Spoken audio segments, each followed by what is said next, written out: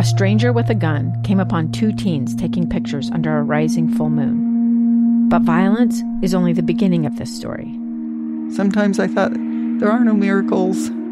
Yeah, there are, and this is a big one. I'm Amy Donaldson, and I've spent my career talking about how lives are undone by violence. The Letter is a podcast about how lives are remade. Follow The Letter at theletterpodcast.com or wherever you get your podcasts. Welcome back to KSL News Radio. You're listening to Live Mike. I'm Jason Perry, the director of the Hinckley Institute of Politics. I am so fortunate to be co-hosting today with Morgan Lyon-Cotti, the associate director of the Hinckley Institute. We're about to talk about some issues that the two of us just love, Morgan, right? As the great Ted Wilson used to say, politics is the only sport. We're about to get to the sport of it because the national conventions are coming in August, which we're so excited about, particularly for our next guest here. Thomas Wright, former Republican National Committee member, is with us here. We want to talk about what's coming for this convention, which is August 24th to 27th. But first, Thomas, I just have to say, you ran an amazing campaign as governor, and I got to tell you, everyone's talking about what a great job you do at debates. Wow, you are good. Oh, well, you know what? It's an honor to have run for governor. I'm telling you, this state is so incredible. It's not just the geography and the landscape. The people just blew me away in all 29 counties and all 249 cities. It's to get out there and to hear about their issues and to learn from them and to meet them. What an honor, seriously. I loved every single moment of it. I woke up the day after, and other than the bad result that I got, I was like, man, I want to keep traveling around the state. I was ready to go. So anyway, it was a great experience, and it was an honor. Well, you did a very nice job. I'll tell you, I've known you for a long time. I'm not sure you can find anyone more dedicated to the state of Utah than you and your family. So thank you for staying engaged. And particularly about this next item that I'm hoping to talk to you about is this convention that's going to be in Florida. Could you mind talking about this with your great experience with these kinds of conventions to say what's going to happen and how are they going to accommodate what's happening right now because of the pandemic?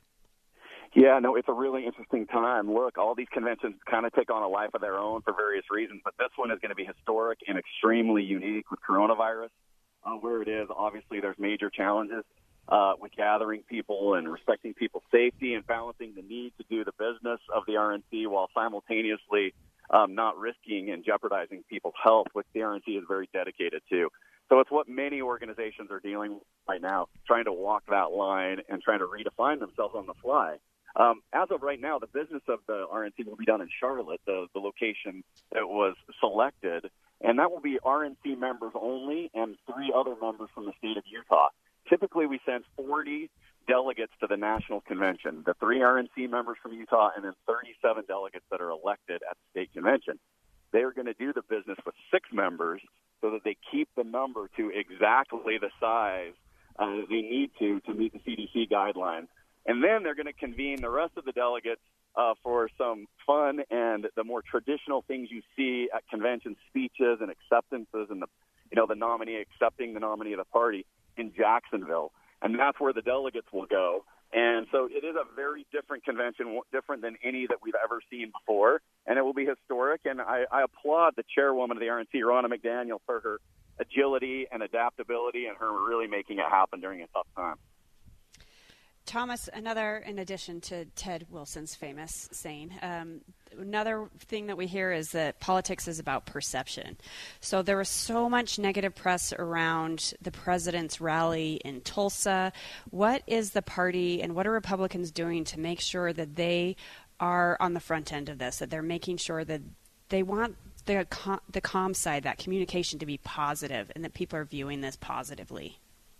Well, I think that's a really good question, Morgan, because you're right. It seems like the coronavirus and the safety measures associated with it has become really political, right?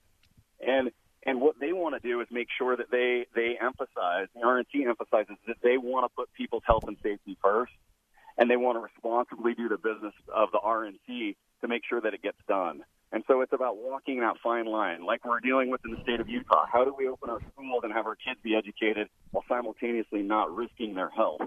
And so it's just what every organization is doing. But I will tell you, as a conservative, I want to lead by example. I've masked up out of personal responsibility. I'm doing what I can in my business, in my 14 offices around the state. As an employer, I'm leading by example. I'm asking my employees and real estate agents to do the same. There's 250 of us around the street. And that's what the RNC is doing. They're saying, hey, we can do this safely. We can do this productively. I know the president wants to play a role in that. And I think together we can lead by example and show that we need to crush this curve that we're on right now. It's a really scary time in the West, especially here in the state of Utah. When you look at everything we can to make sure that we're keeping people safe and that we're doing everything we can to slow the spread of the coronavirus. Well, I applaud you for your efforts there also, Thomas. Let me ask a little bit about these conventions. Morgan and I meet with our students here. We even have these watch parties. We get down for the Republican, for the Democratic National Convention. The students love doing it. But what I'm wondering about this year is sometimes you see like the next leaders emerging. Like someone gives a speech at one of these conventions. You say, oh, that's the future of our party. And, we have examples of that in the past. I mean, one might say, sort of like a Ronald Reagan type moment or Obama in 2004. Or Obama. It's a really good example. I still remember my husband turning to me and saying, I think that dude's going to run for president. That's like my husband's claim to fame now. Okay, he called it first. But how are you going to do that, Thomas? I mean, are we going to, when we're kind of just kind of a scaled back version of this thing and we're not going to be able to kind of engage in the same kind of way, can we still find those people? Can the personality still reach the party to engage them? Well, you're talking to a guy who just ran for governor and tried to do it over Zoom.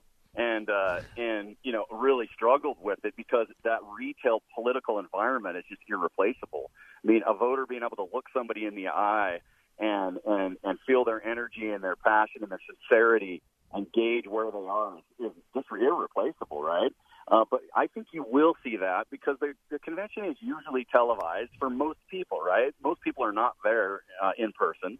And so the RNC will make sure that its deep bench and its next generation of leaders, as you put it, have a moment in the spotlight and that they have the opportunity to rise to the occasion. And I'm a firm believer that there is a next generation of this Republican Party, that there will be a new era, and it will be very different than the one that we're in right now. And that's just been the history of the Republican Party. I think that history will continue, and that we will see leaders emerge, and they will have new messages, and they will tackle things in a new way.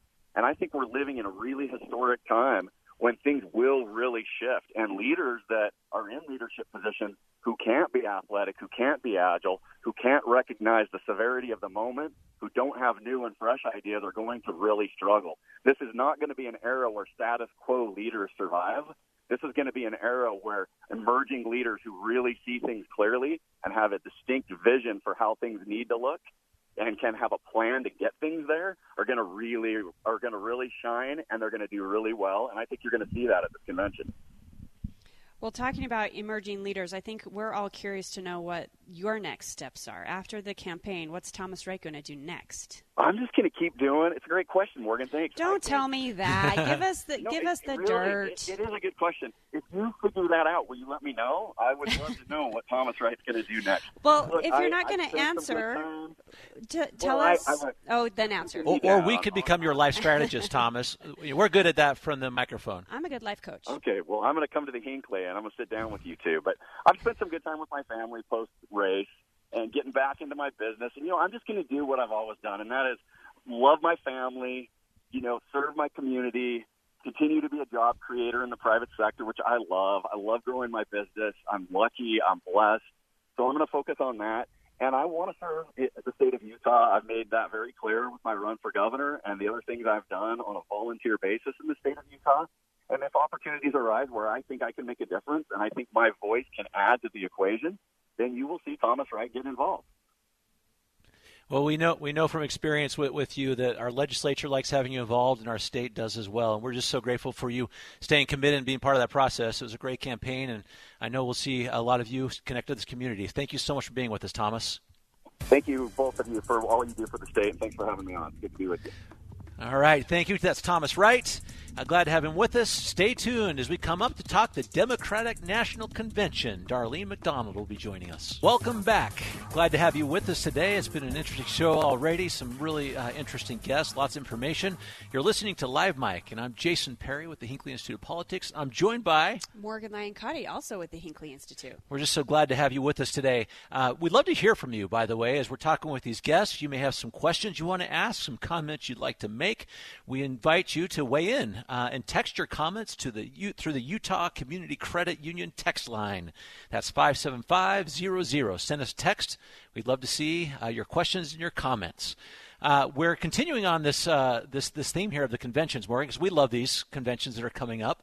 The first one we're going to see, though, we just talked about the Republican, but now we're going to talk about the Democratic National Convention, which happens a little bit earlier than the Republicans this year, August 17th through 20th, and we are so fortunate to have with us today Darlene McDonald. She is the DNC National Committee woman for Utah and a national delegate. Darlene, thank you so much for being with us today. Absolutely. Thank you for inviting me to come on.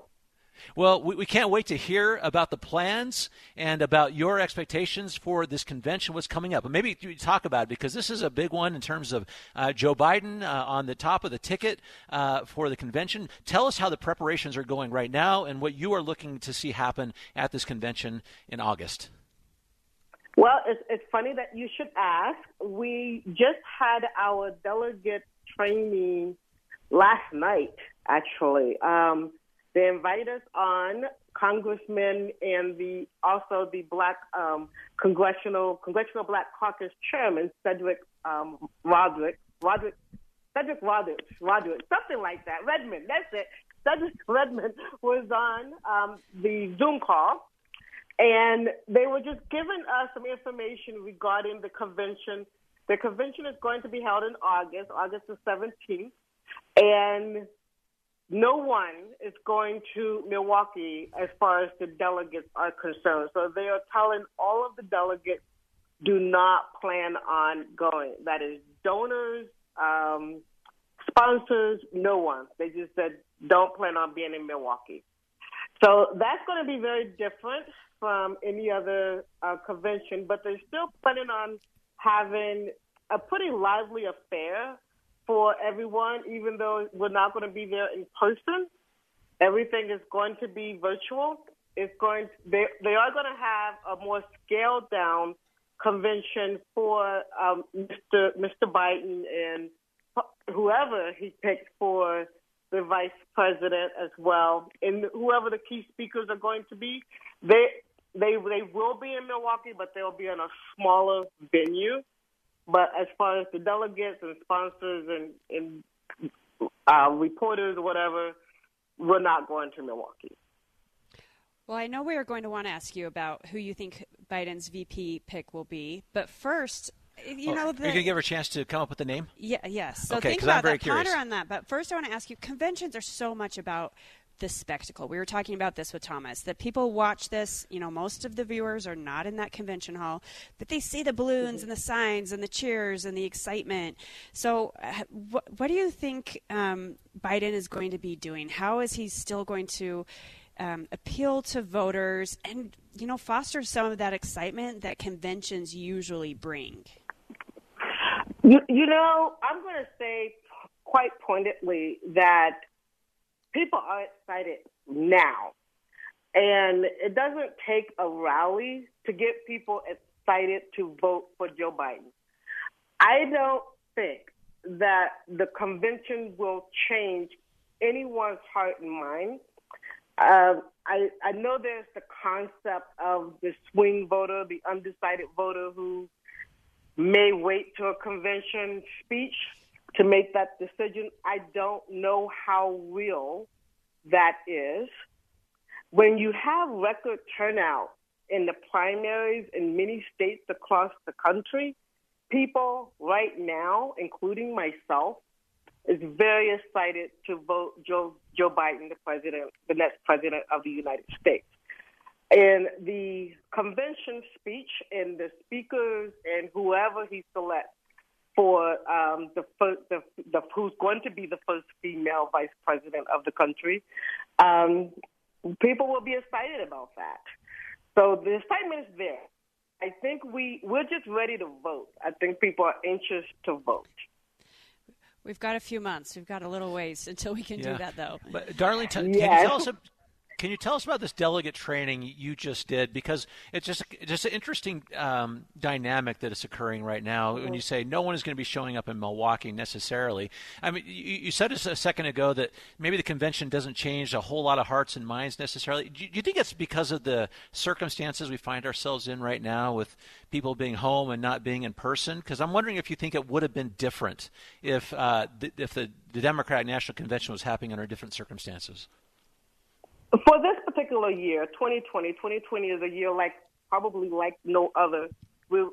I think the closest would probably be 1968 convention, but because of COVID-19, that's the reason why it's different for everyone. And the reason why I say it's not going to necessarily change hearts and minds is because who's currently occupying the White House. And many people already know whether or not they want to reelect President Trump or they want to take a different route and make a different vote. And that's based upon circumstances right now. That's the reason why I say it probably wouldn't change a lot of hearts and minds. We know who Joe Biden is.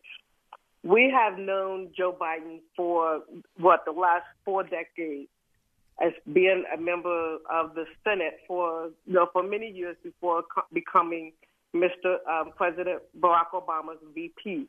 So we know Joe Biden. He doesn't really have to introduce himself to anyone. We also know who Donald Trump is. So we're going into the ballot box. Well, not necessarily here in Utah. We will be mailing in our ballots. Already familiar with the people, the gentlemen at the top of the ticket. So that's why I say it probably won't change a lot of hearts and minds. Well, let me ask about that, because the argument there was kind of people know Joe Biden, and so that's going to be the energy that the Democrats need. But tell us what you heard about the strategy here, because let's just say, the Democrats have control of the House right now, but the Senate is what the Democrats are looking for. 53 Republicans, 47 Democrats. There are 35 seats up for election. Is Joe Biden right now not just trying to be president, but what's he doing to try to get enough of those good candidates elected to take over the Senate? Well, this is the best thing about Joe Biden. Joe Biden has spent a lifetime, I would say the last 40 years in the Senate, building coalitions, building relationships with other senators, with state legislators, with people within different states. And he knows people within those states. So he is doing a great job in Arizona with Mark Kelly. He's doing a great job in Maine with Sarah Gideon, who's going to go against Susan Collins. He's doing a great job in Colorado to replace Cory Gardner. He's doing, I believe, and I'm hoping, fingers crossed, that he could also pull up Jamie Harrison in South Carolina. I know that's a hard one, but we got Doug Jones in there, so hey, get Doug Jones. It's crazy. Get Jamie Harrison. But Darlene, we just have a few seconds. We just have to hear, if you're in Vegas and you're making your bet, who does he choose for VP? We just want the name, Darlene. That's it. Okay. I have my top 2. Let's hear him. Okay, that's it. And it's going to have to end, but it's the top 2. My top 2 is Susan Rice and Kamala Harris. Okay, we'll see. All right, we got it there. We've been listening to and talking with Darlene McDonald, DNC National Committee woman. Thank you so much, Darlene. Stay with us. We're going to talk polling.